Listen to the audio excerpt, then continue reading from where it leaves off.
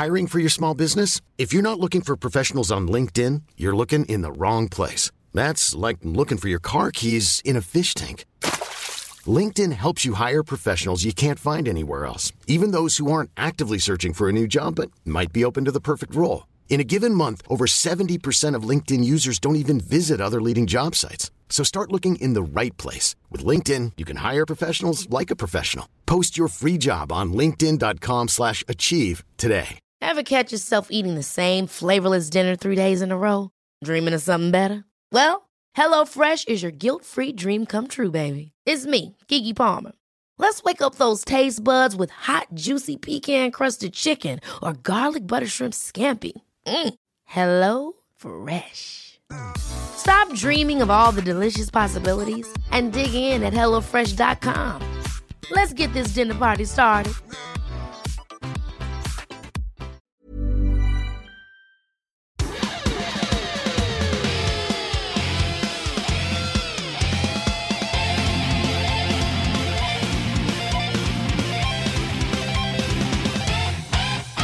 Hello and welcome to the Friday Special, a podcast by Guitar Nerds. Now for 2020, the Friday Special series will be running every week. I don't know why I still say this at the start of episodes. It's been running for nearly half a year. Well, over half a year. Anyway, and each week we have a new guest from the world of guitars, amplification, effects, pedals.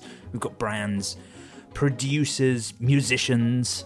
I'm your host, Joe Branton. I'm joined this week by my co-host, Matt Knight. Hello there. And in fact, Matt, I think you're the only other host to join me on any of these. I don't think Jay or Mark Packham have ever joined me, which is wonderful. Lazy. Because, listener, that is one of the bonuses you get from this show.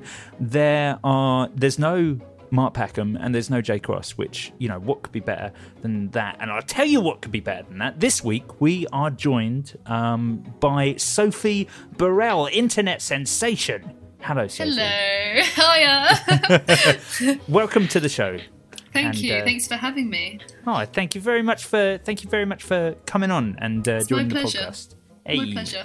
So, for listeners, if you're not familiar, I mean, I assume you all obviously are. Sophie Burrell is a fantastic guitarist who's smashed onto the social media guitar scene over the last few years, largely on Instagram and also YouTube, where she has. Well, on Instagram, you've got an epic following of like 180,000. Yeah, as of literally yesterday, 180 was the number. That's absolutely amazing. And of you. course on YouTube, where you upload, you know, longer format demos, playthroughs, right. Unboxings and just general guitar nerdery as well. You're also painfully young, for Painfully. I feel old, let me tell you that. Oh, that's good. Okay, that's old. good. Because you're 21. Are you 21 now? I'm 21. Right? Yeah, 21. Yeah. Wow. Okay. That's wow. it. At least you were born before the millennium. Oh, only just. It was when we start when we were working in a store and you start interviewing people that are like, or you know, even now when I get CVs through and it's like, I was born in 2004, and you're like, oh wow, oh man, Oh wow. Oh, that seems weird to me bad. even. Yeah. Well, I mean, I guess sort of, you know, on the theme of you being sort of a very fresh, new, young guitar player, which doesn't mean that. I mean, what you've been playing, I guess, for over 10 years now as well. Long time. Yeah, it exactly. will be over 10 years now. Yeah, so guitar is not new to me. No. That's been something I was raised with. Yeah, definitely. well, this is it. This is something that I've read about you, I guess, in interviews, is that you say that you've said in the past that the thing that got you into guitar was seeing the movie School of Rock That is when you were 5. Yeah. Which was terrible for me because I remember seeing that in the cinema. But Oh, wow. Oh, no. I saw it on a DVD. I think some friends from Australia brought it over, and I literally was 5 years old, and I remember watching it and being like, that was the best thing ever. That's amazing. Yeah. yeah, well, it's a fantastic guitar film, Matt. It's one of the films we've thought about doing a commentary on, yeah, because it has some fantastic guitars. Obviously, a film, and actually the the musical adaptation as well are sponsored by Gibson Guitars. So both the musical adaptation and the film very, very heavily involved by some absolutely cracking examples of Gibsons. If you, I would say, if you haven't seen the musical, I'd actually put the musical up better than the film. That's interesting. Have you seen the musical, Sophie? I haven't. I would really love to. You I would love need to. Yeah. It's definitely worth it. It's just because, on a slight tangent, what's amazing is all the kids that are in it, they obviously, there's 7 or 6 performances a week. Wow. So they go to school at the theatre. Mm-hmm. So they're all like homeschooled, as it were, and then obviously they're all like musicians in training. I follow one of the the Zach Mooneyhams. His name's Jaden. I can't pronounce his second name. I think he's from Australia, and he is like the coolest kid. Oh, he shreds. Honestly. Was he the Flying V kid? I'm not sure. He might be an Explorer player actually. Oh, is it an Explorer player? Right. Oh wait, sorry. What do you mean in the movie? Yeah. Yeah, in the movie he plays the Flying V, Zach Mooneyham. Right. Oh wait, actually, to go back into that was the reason that movie. I was like, I'm gonna get that guitar, and I did. I got a Flying V a few years later. I did. Wait, was that? Sorry, did you start guitar on a Flying V? No. That was my third guitar. The Flying V was a third guitar I had. I did sell it though. It was a pain in the ass to sit with. Yeah, they are. Yeah, and I'm unless you're playing it the Kinks way. I can't get behind Flying Vs, but the Kinks way is very cool. I've thought about buying one just to play it where you have the upper horn going over your shoulder and then you put your arm. That seems a little bit awkward to me, but I'm all about making guitar playing look awkward. So yeah, that's I know. Yeah, you do play guitar incredibly high, Joe. I can't even get straps that will go high enough for how high I want a guitar. Is it around your like a choker? I'd like to have it just. I like to set it with sort of the kind of the top. That I guess my Adam's apple. Yeah, that's no, it's not quite there, but it is ridiculously high. I'm aware that it's very uncool. Anyway, kind of coming back to you. So I guess the Flying V was kind of the guitar that got you, or at least was it that movie in general? It was specifically, the movie. Yeah. No, it was the movie. Yeah, definitely. I guess so. And then you started playing guitar kind of from then. And you? It was a couple of years later, actually. I think I started playing when I was around 8 or 9, and so 3 or 4 years later. 5 is a bit young to stop. No, it's not. But I mean, I probably had the attention span of a fish. I waited a couple of years, then started having some lessons. What was your first guitar? Was it acoustic? It was. It was nylon string, 3/4 size nylon string, blue. Governor, it was called. I remember going to get it with my mum, and I was so excited. I'm still very much into nylon string acoustics, and 3/4 size especially. That's cool. Yeah, I think that's cool even for adults. Oh yeah, it's probably more of a ukulele, isn't it? Really, on a full size. Oh yeah. So how long until you got your first electric? It was about 6 months. It wasn't long after that. And then my first electric was a Hodson Jazzcat, like a Jazzmaster copy, and it was actually really nice. Really nice guitar. That's quite an unusual first guitar. It was my guitar teacher's. He sold it to me. Yeah. He was probably thinking, God, I'm going to get rid of this one now. So you went for a Jazzmaster, but I guess this is before you'd really developed like your own I had sort of no style idea. Yeah, I had no idea. I was just thrilled to be playing at that point. I was so in love. I mean, I still am, but you know what it's like when you're younger. Yeah. I think, I mean, exactly. My first electric guitar was a Hohner Strat with a Floyd Rose copy. I mean, I still don't know how to do a Floyd Rose today. You know, goodness definitely knows not. how I ever. Yeah. So what was I guess your first guitar that was kind of when you'd developed your own style, because you're very much into you're very much a sort of a shreddy style guitarist, I guess. That's the sort of thing that someone who's not shreddy says, isn't it? I mean, I'd say I'm like mid shred. I'm not all mid-shred. out shred. Yeah, mid shred. It would probably be. I then went on and I had a Les Paul copy, a Sheridan Les Paul in Tobacco Burst. Nice. And after that was when I got my first PRS. SE. It was an SE Tremonti Signature, and I saved up for it with my lunch money. You went straight in for a Tremonti because Tremonti is Yeah. a big part of your influence as well, and someone and that was probably why, to be honest with you, like ultimate hero. So I was like, obviously, I want this Tremonti Signature. And you know what? I even saved up a bit longer purely just to get the bird inlays. I was like, I'm not getting it unless it has the birds on it. So that was probably when I started developing my own sort of style and finding what kind of guitarist I was, like when I had that guitar, I would say. So with the Tremonti with the bird would be the Tremonti, the SE standard Tremonti. Yeah, so version. it's like a single cut. Yeah, single cut. It was like one of the earlier ones they released. So they were a lot thinner back then, and it doesn't have a tremolo on it. It's just tremolo. no, actually, no. We should keep that. I'm into that. Tremolo. People always like bring me up on that, and I know I say it, and every time I still say it like. Right. But yeah, it's got the. I mean, at least you don't, pronounce Piezo like an American. It's fine. But I don't know. Have you watched my recent video? Oh yeah, no, you pronounced it right. You said Piezo. No, I said that's Piezo. fine. Okay. That's fine. It's not Piezo. It's not Piezo. Yeah, that's the one. That's I had to like get Google Translate to say it for me. I typed it in because I didn't want to butcher it the whole video.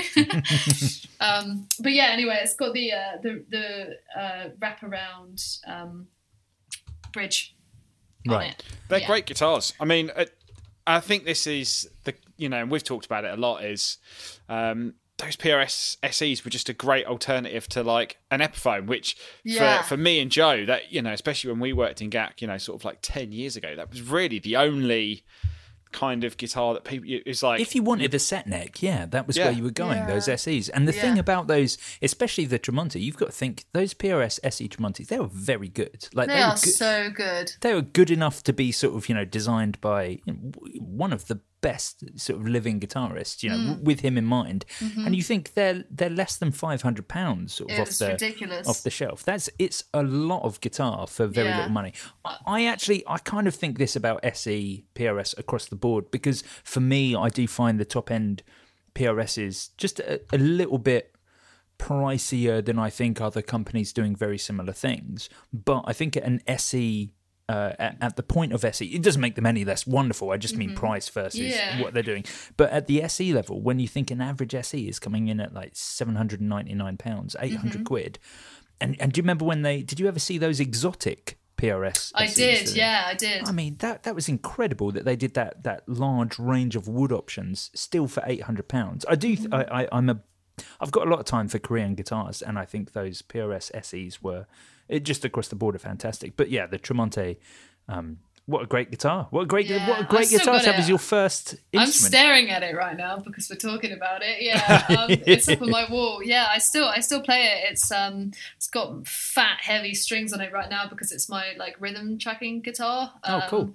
And for when I go into drop tunings and stuff like that. But the only thing now is like once you go 24 frets, you don't go back. Right. And it's got 22 frets, so I'm like, I haven't got enough room here. So that's why it's my rhythm guitar now.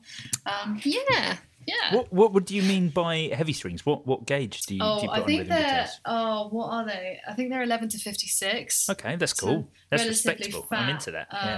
Oh yeah, I can't play lead on it though, can I? Oh no, of course, no. But I need that tension there for when I'm chugging. Yeah. So got to dig in. You say that. I mean, I've got a Rabea baritone, and I texted him. I was like, "What strings do you put on yours?" Because I think out of the factory they come with like 12 to 60. Mm-hmm. He's like, I use like 14 to 74. Jeez, man. And I was like, oh, okay, yeah, that sounds good. I was like, tuned it up, and I was like, this is impossible. Wow. And he's just like playing it as normal. So I think Beer has the biggest hands, I swear. He must be. I mean, they probably feel like 8s for him. Yeah. I struggle to go anything. I mean, I use 11s on my Music Man. I? Or did I change that? But to be honest, I've always just used 10s, and I've just never really wanted to change. Yeah, But- I just got a new set today from New Tones of 24 to 100s. Oh. 24. Oh, what, for your bass 6? Yeah, it's for I was going to say. Yeah, I was like, going to say. I was like, what the hell is that? But that's for a bass 6. But you think Dick Dale, he was using. We discussed this a few weeks ago, Matt. He was using something like 18s. Yeah. Was it something like that on a Strat? On a Strat. I guess when you're doing that much tremolo picking, it. Yeah, exactly. You don't have to bend. Yeah. So, after, of how much longer was it before? I mean, how long did you have lessons for? I guess before so you. what happened? What happened? So I had half an hour a week for a couple of years, and then I had half an hour a week at school, with the same teacher. So we just stopped doing the private lessons that I just learned at school, and I was part of this rock school thing, which I later on went to teach at, actually. Oh, that's cool. That's cool. Yeah, so I was kind of having 2 guitar lessons a week, but they weren't, the half an hour one was the intense one. The rock school was more like learning to play with other musicians. It was like a jam thing, which was really good. Without That's that, an I important wouldn't... skill to learn, I think. Absolutely, having the group learning situation and learning to play with other musicians, you can't learn that in one-to-one, and it's a completely different ball game. So that was really important. But I would actually say, when people ask, I do say I'm predominantly self-taught, because the hours I put in outside of the lessons, which is the way it should be, was where the real progress happened. And then the lessons were the guidance and the mentoring that I needed to make sure I was on the right track, sort of thing. Yeah. But yeah. So how many? Sorry, Joe. No, after you, Matt. I was going to say how many. So, at what point did you just go, I'm going to start? Well, obviously, you always practice at home, but at what point were you putting in hours? I was putting in ridiculous hours when I started secondary school, because, as most creative people, I wasn't very popular. I didn't have loads of friends, and when I came home, I used to play guitar for 5 to 6 hours straight. After school, I'd just sit there with a metronome, hours after hours. So I've played a few hours, yeah, especially in my teens, and it really is all I do, and it still is. I didn't have any other hobbies, so that was kind of what I always went to. It was my thing, and it still is my thing, I guess. Yeah. I think it's that sort of dedication that has got you to where you are now and will continue onwards. I think the interesting thing, having done taking a bunch of artists on masterclasses and stuff for work, and one guy I've spent a lot of time with is Alex Hutchins, and he's a phenomenal fusion player, really great fusion player, and also great at drinking. Yes, he is also a really great good drinking partner. Yeah. And quite often, in fact, every masterclass, someone is always like, how do I get as good as you? And he's just practice. Yeah. I think quite often people just assume there's some sort of magic formula that you can you can practice half an hour a week, and then suddenly you're sort of there. No, I get that question all the time. And how many hours should I practice a day? And you can't put a number on it, because it depends on what you're doing in your practice sessions and how productive they are. I don't know. If you sit there just noodling, it's not going to be nearly as productive as if you're sat there training and drilling, Yeah, exactly. It doesn't mean to say that noodling isn't important, but it's very important to have an actual sort of routine in place, I think. Yeah, I absolutely. think that that's excellent advice, and something that I think people are very susceptible to fall down, just because you pick up your guitar and kind of replay the things that on it every night, which is exactly what I do. Yeah, I love E-minor pentatonic. Yeah. Yeah, exactly. Yeah, I really like using pedals to cloud the fact that I can't play guitar. But that's that's what I tend to do, and I think it's very important, as you say, Sophie, to have a regime for yourself. Yeah, definitely. In order to get where you have got by the age of 21. after. It feels like a lot longer, I promise you. Oh no, exactly, and I appreciate how almost accidentally condescending that sounds. Oh, from no, me sort of no, being no, like, no. oh yes, at the age of 21, being a player. But of course, having 10 years under your belt is no small feat. Yeah. And to kind of have got where you've got by this point is incredibly impressive. Thank you so much. Thank you. Yeah, not at all. I guess that kind of, obviously there's a load of gear stuff that we'll get to, but I guess it opens up the question is like, what point did you go on to social media? Instagram's obviously your main thing. And was it always a drive to kind of get to what you're doing now in terms of 180,000 followers? Or did it just sort of happen over? Oh, wow. Yeah, that's a very strange one for me. Like, I'd been posting on social media probably since I was 14, I would say, 14, 15 maybe. But it actually only became a serious thing last year. I was floating around and not really knowing what I wanted to do. And I saw like the YouTube guitarists like Rabir and, that sort of crowd. And I was like, oh, I really love like what they do and stuff. But I never actually saw myself as being that kind of person because I was very awkward at talking to cameras. Matt, you'll probably remember the first Boss video I did. Yes, I was like so new to it, and it really does take practice. But over the last year, that's really become like a new thing for me, I guess. It's practicing as much as playing. I mean, it's the same as. I mean, we haven't gone back and listened to our first podcast, but I'm sure they're probably terrible. They are probably terrible. But I mean, at what point did you start seeing like serious traction? Was it really only last year? Because I mean, I think it was only last year. So my following last year, it was because I remember talking to Diodario about and being really scared because I was like, oh, they might turn me down, sort of thing, like a not want to get involved and stuff. And I was at 25k in February or January last year. So on Instagram, I mean. So it has jumped a lot since then. Wow, that's incredible. In a year, really, really big jump. And I guess the more it goes up, the more that you're. I mean, obviously, if anyone who goes on there, your social media, your Instagram now, you can see that production values, and the kind of finding your style is kind of really there now. And I think it took a while. It really did take a while to sort of find my groove with it. A lot of trial and error. Yeah, I think a lot of trial and error. I think what's great is that you cover a lot of solos. You kind of note for note that a lot of people hear and have never seen. I guess this is the way I look at it. Some of those solos I've never seen someone actually play. Yeah. You hear them on records all the time, but you've never seen someone play it. And I think actually watching someone play it, you go, oh, I could probably do that. And I think it gives inspiration to people like me or, sort of bedroom guitarists. It's like, I can certainly learn to do that. And I mean, I'm guessing you learn all of that by ear. Yeah, 9 times out of 10, I really hate reading tabs. It hurts my eyes and I get awfully confused. So what I usually do is I'll either... and likely, like, tabs are so unreliable anyway, and you can rarely find tabs for every single song that you want to do, so I don't really bother with that.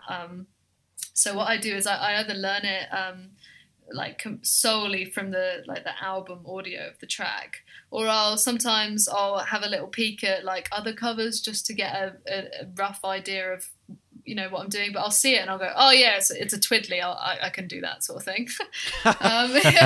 So like you kind of just, I don't know, I'm a really visual person and I learn very audio visual in that sense, but anything like sheet music or tab, I can do it, but I don't like doing it. I guess one thing and this is sort of a question is like, what's your theory like? Because some people who have got, once you understand how to, unlock the fretboard, as it were, and that, there's certain arpeggios or shapes or things that a certain player does, like Mark Tronte. If you're learning one of your solos, you're like, I'm pretty sure he's going to do something similar. So, I mean, how much time did you spend on like the theory side of it, or is it all just ear training? A bit of a mix, because I took it as a GCSE at school, and then I studied guitar in college as well. So I had to have theory to a degree, and I do think theory is really important. But I'd say it's probably 60-40, 40 theory, 60 play. Yeah. Honestly, like, theory is the one thing I wish I had focused more on. Yeah. Because it's just. I just think, it's someone described it as like, it's like learning a language, isn't it? That's your vocabulary, and the more that you know, that even if you're not like a ridiculously fast player or a jazzer or something like that, that's why jazz always is amazing to me, because I'm just like, how do you play over so many changes? It never looks like you're moving. You play all the wrong notes, Matt. That's Yeah. what play all the jazz. wrong notes. You play all the wrong notes. I That's the promise key. you, that's how to play it. Just play it twice. That's the thing. You play a wrong note, you play it again. It's like you're meant to do it. So should we move on to sort of some more of the gear stuff? So Let's talk about some gear stuff. Yeah. Okay. I was going to say, what was your first? Proper guitar. You would probably say the SE was your first proper guitar. Yeah. But what was the first guitar that you sort of had that was quote unquote expensive? The one that you were like, it's almost like a dream come true. Well, my first, it's gonna have to be the PRS, isn't it? I had a Strat in between the PRS SE and then the PRS Custom. There was a Fender Strat in between. Is this the the two. Sunburst? This is the Sunburst Strat. Yeah, I've still got it. I use it as my teaching guitar mainly now. It's my That's standard cool. tuning. It's a good all rounder. Yeah, I got that for music college because I was like, I love the SE, but one, it's my life, so if anything happened to it, I'd like cry forever. Right. And two, I need something that can like do a load of different styles. We were doing a lot of like contemporary, modern, a lot of like funk and pop and stuff like that. So I needed single coils. Really, was what it was. What was the Strat? What? It's a US. What is it? It's behind me. US Fender. I think it was 2012. Oh right! The best. Oh, you got the best year. So that would Is have been it? custom shop. Well, yeah, because in 2012, Fender changed their standard line. Their standard US models came with custom shop pickups, and it was the only time that they ran with that until, I don't know, what was it, Matt? Like a year ago. Yeah, until So probably- it was still, so even though obviously they were made until 2018 or so, it's still very much considered the 2012 US standard. And they were the American-made guitars with custom shop pickups, and very much everyone thinks of them as being the best Fender had made in in maybe 20 There you years. go. And they've got rid of the standard model last year and switched over to the Professional, which now doesn't have custom shop pickups. Has very good pickups. The V, But not what they custom call shops. V mod pickups, yeah, but not custom shops. This is the thing. So as good as those pickups are, they'll never quite be 2012 custom shops. So what you you've got go. there is an absolute cracker of a Yeah. Stratocaster. It's You must be pretty chuffed with it. nice. Yeah. Yeah. It's my workhorse. That one. It's my workhorse. Yeah, I bet. Well, everyone was like, "You need to get a Fender Strat. Like, you could throw those things down the stairs, be all right." yeah. So and I've you seen just you need with a Strat, another. yeah. I've seen you with another Strat as well. Maybe one that's had pickups removed from it, or certainly looks. Yeah, like the it blue has, one, yeah. the blue Yeah, one. the blue one. Yeah. Yeah, so that's my other half's guitar. That one is a Japanese Strat, and it's older than me. Because your other Quite a half is lot. a luthier and He's a a guitar luthier tech. and a guitar tech. Yep, that's correct. And oh my god, our house is just like, we have too many guitars. He's got more than me. He's got way Right. more than me. But Well, you always have a decent range sort of set behind I you. have in a all lot of the to videos. choose from. Yeah. Yeah, it's good. But that one, that's a Japanese Strat from, I think that one, he's not with me now, so I can't ask him, but I think it's like 24 years old or something like that. Cool. And he got that in a Cash Converters. Oh, cash converters. Yeah. Did he remove the neck and middle pickup from it? Or is that, So he makes pickups. So what it was is he okay. was working on some pickups to put in it, and he made it like a hot rail for it, and I just shredded some stuff on it. I think it's got 3 in it right now. It's across the other side of the room. I think it's got 3 like hot rolls in that's it. cool. I don't know. Yeah. I always thought it looked great, just having like being this Frankenstein Strat with everything taken out of it. Everybody got very confused when I first posted a video with that. They're like, is that? I'm Sandra, and I'm just the professional your small business was looking for. But you didn't hire me because you didn't use LinkedIn Jobs. LinkedIn has professionals you can't find anywhere else, including those who aren't actively looking for a new job, but might be open to the perfect role, like me. In a given month, over 70% of LinkedIn users don't visit other leading job sites. So if you're not looking on LinkedIn, you'll miss out on great candidates like Sandra. Start hiring professionals like a professional. Post your free job on linkedin.com/achieve today. Ever catch yourself eating the same flavorless dinner 3 days in a row? Dreaming of something better? Well, HelloFresh is your guilt-free dream come true, baby. It's me, Keke Palmer. Let's wake up those taste buds with hot, juicy pecan-crusted chicken or garlic butter shrimp scampi. Hello Fresh. Stop dreaming of all the delicious possibilities and dig in at HelloFresh.com. Let's get this dinner party started.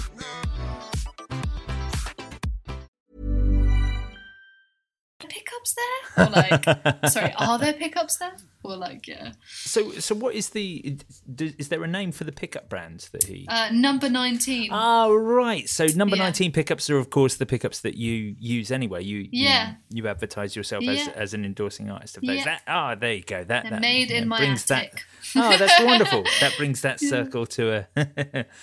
Oh, cool. Okay. Because I was going to ask you about number 19 pickups. Anyway, so... I literally watch them being hand wound all the time. I know when the machine is going. I can hear it. Right. I hear everything. The workshop is upstairs where he makes guitars, fixes them, and makes pickups. Right. So, our house is noisy, very noisy. Yeah, I bet. So I guess coming back round to the PRS, which you consider your first, or definitely still your best guitar. What is the PRS? What is the it's model? My life, my pride, my joy. No, it's a custom 24 wood library. Oh, nice. Yeah. Did you get to? Did you go like to the warehouse to like pick it out? Oh, no. So there's a story behind that. A very, very, very lovely person actually gave me that guitar because there's no way I could afford that. When I was 16, and are you familiar with the PRS Guitar Owners Worldwide group on Facebook? You might be. Yeah. So I'd been socialising in there for quite a few years. His name is Al, and he kind of approached me and said, "Oh yeah, like this is yours if you want it." And I was like, "Nah, don't play with me like that. That's not funny. That's cruel." And he was like, "No, I'm being serious. I wish someone like I want to do this for someone because I didn't have that kind of support available to me, and I think you'd like really benefit from having such like a decent quality guitar." And I really think you'll love it. And it was legit, and it turned up, and I was like, oh my God, like, I can't believe this guy has just sent me a guitar. Honestly, like, my playing came so far after that as well. Just because of different options, like, I now had a 24 fret. It can do, humbuckers and single coils, like a load of different tones. And I don't know, I just like really felt creatively I went somewhere else after having that guitar in my possession.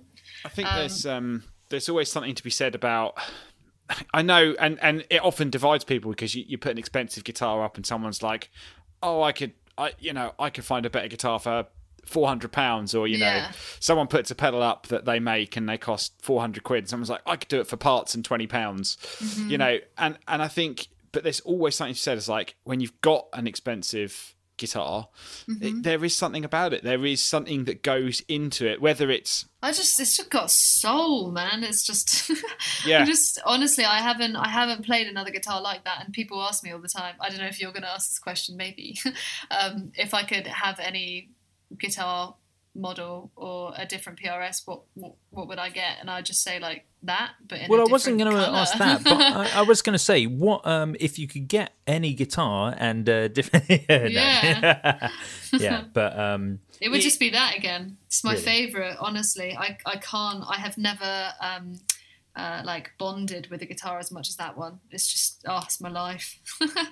So cool. I mean, if you had to have something else, or is there something else on the wish list you're like, it won't be as good as the PRS that I've got, but No, I want one. don't know. No, I just want another one of those. That must really. be a wonderful position to be in, to be completely I set. like feel like I have found what I'm looking for already in that sense. I mean, who goes to say, like my taste might change. I might want a single cut in the following years, but I just for now, and well, since I actually got that guitar, I've just known what it is that I like in a guitar.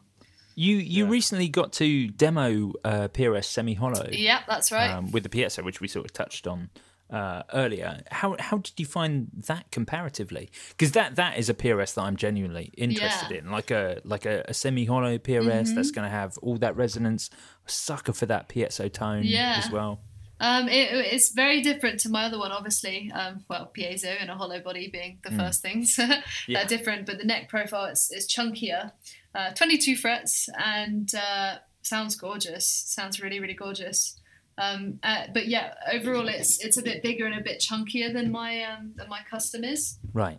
But it's beautiful. Yeah. Hollow Body PRS was always the guitar that, when I was in high school, that was the guitar I really wanted because Mike Einzinger from Incubus played one, and I was just like, that is the guitar I want. Yeah, I remember he had a PRS Hollow Body. I think I want to say it was green, might have been green. Yeah. I thought he played Music Man. What? Sorry. No, he played Albert Lee for a bit, and then he's moved to he plays like Vendor Jazzmaster and stuff. I was remember him as being Albert Lee. I remember him as being the first guy I saw with an Albert Lee sort of thing. Well, you got to think back to when Make Yourself came out in 1999. I only care about them after they got Ben Kenny. PRS and a Mesa Boogie. That was it. That's what I wanted.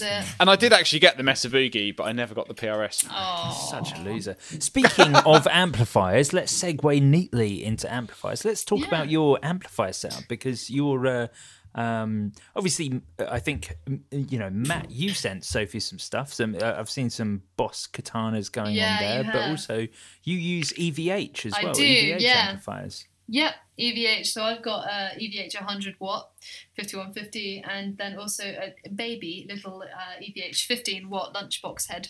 Yeah, those lunchboxes were absolutely fantastic. Oh my god, it cranks. It cranks. It got to the point, like last year when I was gigging, I was like, you know what, I'm just going to take the 15 watt for this because I don't want to carry the 100 watt. Yeah. So it's just convenient. They were incredible. Just to have something that was a 15 watt amplifier be capable of the sort of tones. It was I think ridiculous. It's grittier somehow. Well, exactly. Grittier, but like, oh my god, the bite in it, and it really cranks.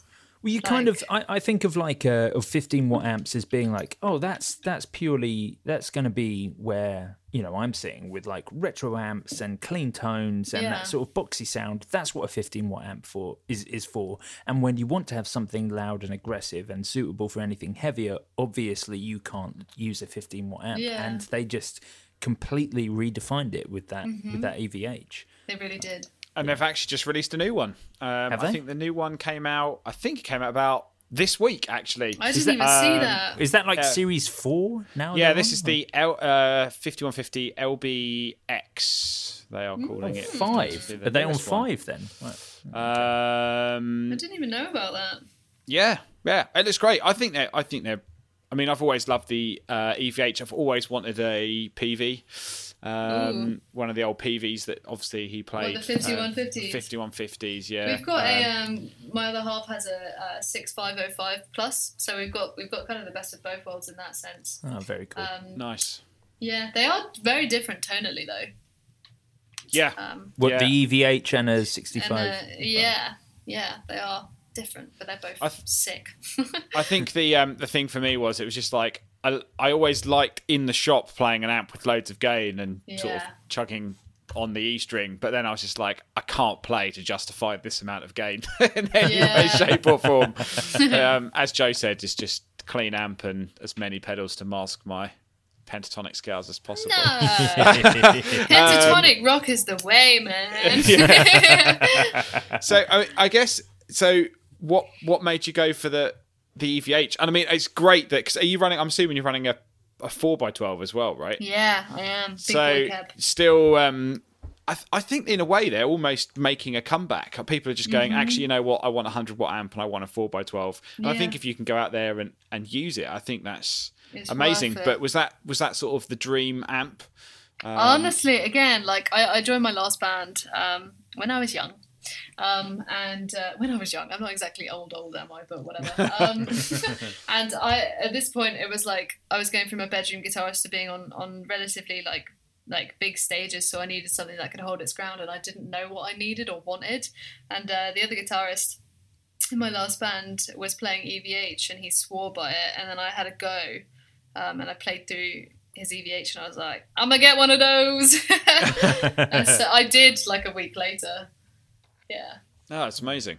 It's Yes. amazing. And it's good that you can still, I mean, obviously not right now given the current situation, but go out there and use it. So are you doing band? Are you still doing that band now? Are you doing different band stuff No. I now, left or? that band almost a year ago now. At the moment, I'm songwriting for a couple of different projects. So hopefully it'll get used again, after the pandemic. Yeah, It's after very depressing. It's been almost a whole year since I last played a gig. Oh yeah, It's bad. It's bad. I don't want to think about that. Oh. But I guess talking about amplifiers, I guess what do you use for Instagram and YouTube? Like, what's your setup to get your tones there? I mainly play through. I normally just plug straight into my interface and use plugins purely for the sake of. I live in a flat and I have neighbours. I can't crank my amps to the level. Of course. So plugins are a totally legitimate way to get great guitar tones. Exactly. These days. Yeah. So I go through my Focusrite Scala into Bias Effects 2 or Bias Amp 2, and that's what you're hearing on all my Instagram videos usually. I'd seen that you did a video for Bias Effects 2 and sort of some options for tones that you can get from that. So you use both Bias Amp and Bias Effects. Yeah, well. But not at the same time. It depends on how I'm feeling on the day. I've made my own custom tones with both things, so I kind of just use those. Oh, cool. I mean, it's amazing how far plugins have actually they've come along. I mean, the thing for me, I mean, again, I mean, I live in a flat, so yeah, I'm always not really cranking my amps. But how do you get over the feel thing? That's always the thing for me. It's like it's the monitors. It's like you play. I'm like, it doesn't feel the same playing through monitors as it does through a cab. To me, I'm so used to it. If I'm honest with you, it doesn't feel the same, but I have a tasty tone that I gel well with. So I kind of I don't have an issue kind of bouncing back off that, but nothing beats being plugged into an 100-watt amp. I kind of agree with you. I think that's right, Matt. Like, I agree with you, Matt, as well. I haven't found the thing yet, but I think it's just about, exactly as Sophie says, it's about finding the right tone. I agree, monitors don't feel like they respond correctly to me, and I still haven't found the right sound. Not on guitar. I think I have on bass with the GT1000 with just like the basic studio amp preamp. I think that's very, very good, but I think it's like that. I think I'm happy with bass now plugging straight into monitors, but with guitar not yet. I think you have to find the right thing in much the same sense as I guess you do with a real world guitar amplifier. Yeah, but definitely. It feels like it's harder for me with a plug-in to find that right thing. It takes a lot more tweaking, I would say. Yeah. It takes more tweaking. Which I guess is where Bias Effects and Bias Amps are kind of really well suited, because there's so much tweakability on those amplifiers, because you can isolate options. You can isolate them to such specific levels, I guess, because you don't just have to look at the it's been a long time since I've used Bias Amp actually, but you're not just limited to the front face panel. You can also access with the simulations of the preamp valves, the power amp valves, and everything else to really kind of cater a very specific tone. Yeah, definitely. Yeah, they are. It's cool. Bias amps are definitely a very cool thing.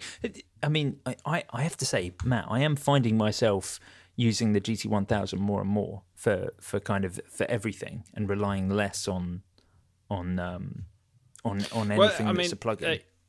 I mean, I think that's the thing for me, is that does capture a little bit more of the feel for me, like than plugins. But then I haven't used plugins enough, and obviously part of what I'm doing at work, actually trying to record something for the first time in forever, and actually just experimenting in it in a few different ways, to the best way to record, or at home. I'm much more of a have all the gear and no idea kind of person. Amazing. Yeah, so I mean, what else is there in your sort of standard setup if you were going to go out and gig, or is there some sort of go-to stuff you have? we haven't talked home? about pedals at all. Yeah. My pedal board is relatively simple, actually. The setup, I have a Boss TU3 tuner straight away. God, it's been such a long time since I've looked at my pedal board. What else do I use? I use a Maxon Overdrive, more for tone shaping, to be honest with you. And then I have a TC Electronic Hall of Fame reverb and flashback delay, and then my Boss NS2 noise suppressor. But that literally is it. Like I'm sometimes a chorus, actually, a Black Label chorus MXR. Oh wait, and my MXR Clean Boost, my micro amp. Oh yeah, the micro amp. That's an absolute make gooderer right there. Yeah, it really is. But it's amazing, really, because I mean, you saying you don't use a pedal board very often. I mean, I think to me and Joe especially, that's like, what? How can you not? How can you not use pedals? But I think mainly because I go off plugins. I think. Yeah, and I think that's the thing. So many people out there, I know Rabia's got a bunch of gear, but so often he'll do so much through plugins. And I watched his live stream on that. I was talking, we've done stuff with McRocklin, and so much he does on plugins. Or even if you watch, the stuff that Nolly does and all of that, it's all. I think so many modern guitarists are in that world. They're they're on a computer. There's so much you can do, and definitely. And to be honest, it's the only person who's ever gonna know what you used is you, unless you tell someone else. And I think the listeners always like, oh, that's a great tone. It's almost like when you say it was a plugin, everyone's like, oh, it sounds horrible. Yeah. There's a weird sort of stereotype and like stigma around it, I feel like. But, I think same with like Kemper. Actually, I was of that opinion until recently. Right. But yeah. Have you got one, or have you got a Kemper? No.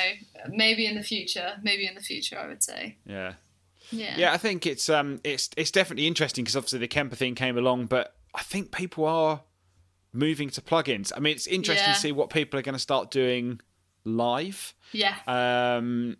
Whether I don't know of anyone who's relying on. I like that you think there will be live shows again. There'll be live shows again. I hope there is. The world will return to normal.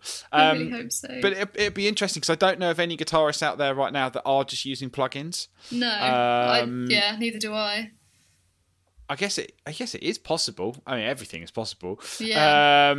But it'd be interesting to see how someone would potentially make that work, just going straight into an interface and using plugins, because again, recording presets and all of that stuff as well. But I'm sure you're of the thing if I can have a 4x12 and a 100-watt amp behind me, there's something about sort of the air coming out of a speaker that's going to be way different than the plug-in sound coming out of my monitor. Yeah, definitely.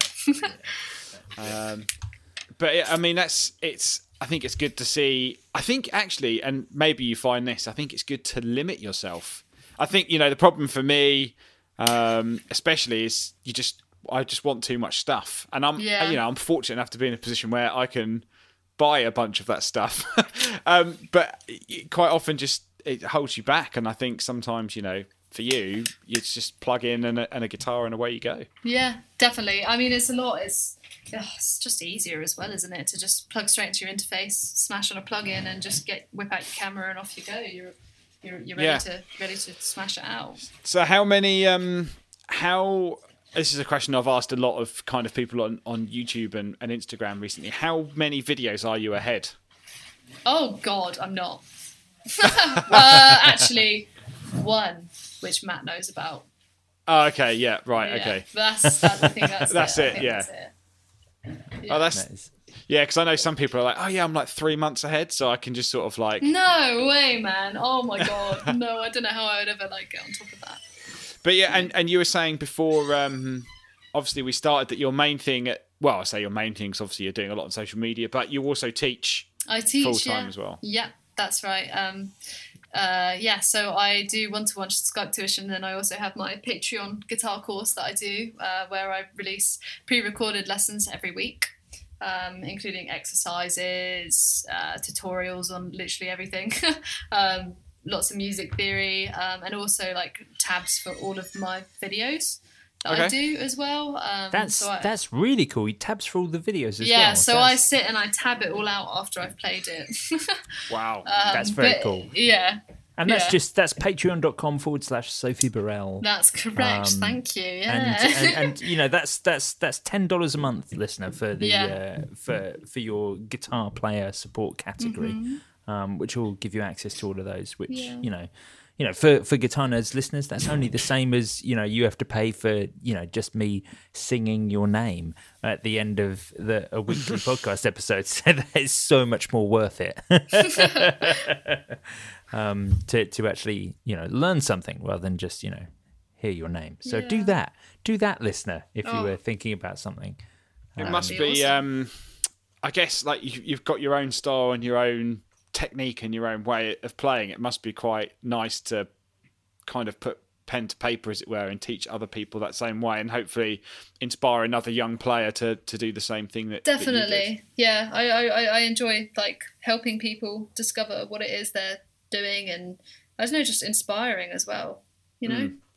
I think that's the great, and I guess that's the great thing about, you know, your Instagram account is you know, all those people there that, you know, want to learn what you're doing and inspiring someone else to, you know, pick up the guitar or even like learn that particular lick or whatever. Yeah. And I guess we should sort of maybe round a bit of this out by saying, you know, sort of what's next? What's next? Well, I mean, how can you have something? You were supposed to go to the PRS event, weren't you? Just very recently. Yeah, so I was set to fly out to Maryland to the PRS factory and do like a masterclass and performance at the Experience PRS 2020. Is that like event? A yearly PRS event? It's every 2 years that they run it, and it was like I think it was the 20th special or something, or the 30th anniversary. It was something crazy. Right. And obviously because of COVID, that couldn't happen. Mate, that sounds awful. That must have been an incredible thing. I've never been to the US before as well. Oh, no. So I was like really excited and obviously incredibly nervous for it. But you know, crazy times. Maybe sometime in the future. But they did it all virtually, and I was still involved in that, which was an honor. Oh, of course they did. Yeah. So, that's wonderful. Yeah. I'd never thought I'd see myself on the PRS Guitars YouTube channel, but there we are. Yeah. Yeah, that's an amazing thing to get to be a part of. Yeah. And have you ventured out to NAMM at all? No, I would love to. I would so love to. I've never been before. I've only ever been to a handful of guitar shows as well. It's definitely something I need to get more involved in. Yeah, NAMM's a bit crazy. Yeah, big. Yeah, it's ridiculous. It's noisy. There's 100,000 people there. Oh, in fairness, I mean, the last time I saw Matt, actually, we were at a guitar show in Birmingham, and I'm pretty sure like that was already super noisy, wasn't it? It was hard to hear. I was pointing out the other day how lucky we all were, because that was 2 weeks before the UK lockdown. Was it? Yeah, something like that. End of February. End of February. Yeah. And seemingly everyone's okay. I mean, that was a large congregation of people all shaking hands for 2 days. You know. You know what? It's funny because I was on my way up to the show on a train, and I was on a packed train. Like a train had been cancelled, and so like twice the amount of people were crammed into this one train, and I could hear people coughing, and I messaged my friend and I was like, I swear if I get coronavirus, but it was almost like a joke. And then 2 weeks later I was like, oh my God, like this is really happening. Yeah. It was a joke then. I talked to so many brands because, of course, at that point in time there were things like because in China obviously everything was shutting down, there were companies not being able to provide certain chips and things like that, especially for the pedal world. This had become an issue already. And I was talking to people like, oh man, you know, that's terrible, shaking their hand, moving on to the next stand, you know. It's just I remember seeing lots of hand sanitizer about, but that was it. Yeah. No masks or anything. No, yeah, crazy how the world used to be when we could all interact I with each honestly other. feel a bit strange. Like I drove out to run an errand today, and the roads were really busy, and I was like, this feels wrong. Like, why is there so many people about? Like, it's like we're not used to the old world that we lived in here. Yeah, that's weird. it. Yeah, exactly. I really did hope that the apocalypse would be more like, Mad Max or at least Waterworld. But it's no, pathetic. this is It's just, shortages of flour and toilet roll. And that's it. It was literally so bad. that is At it. least in the last Mad Max, there was loads of cool guitars and flames. Which there were flaming guitars, which was definitely cool. But maybe not as interesting. But I'm sure everything will return to normal. I really hope so. I love your optimism, Matt. I'm very optimistic. You're an optimistic man. Good. But that pretty much brings us up to time for this week's episode of the Friday special. It's been wonderful having you on, Sophie. Thanks so much for taking the time. Thank you so much for having me. It's been a great time. Oh, thank you very much. It's been great to talk about guitars and the pandemic, and so yeah.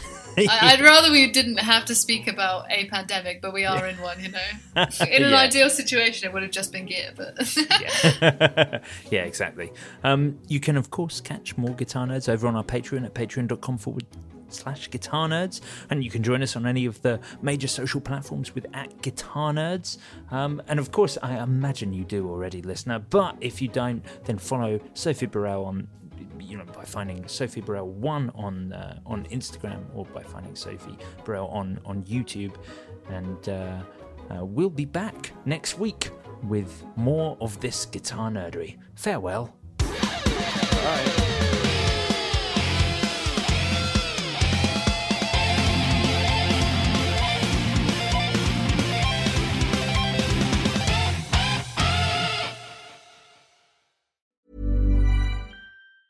Ever catch yourself eating the same flavorless dinner 3 days in a row? Dreaming of something better? Well, HelloFresh is your guilt-free dream come true, baby. It's me, Keke Palmer. Let's wake up those taste buds with hot, juicy pecan-crusted chicken or garlic butter shrimp scampi. Hello Fresh. Stop dreaming of all the delicious possibilities and dig in at HelloFresh.com. Let's get this dinner party started.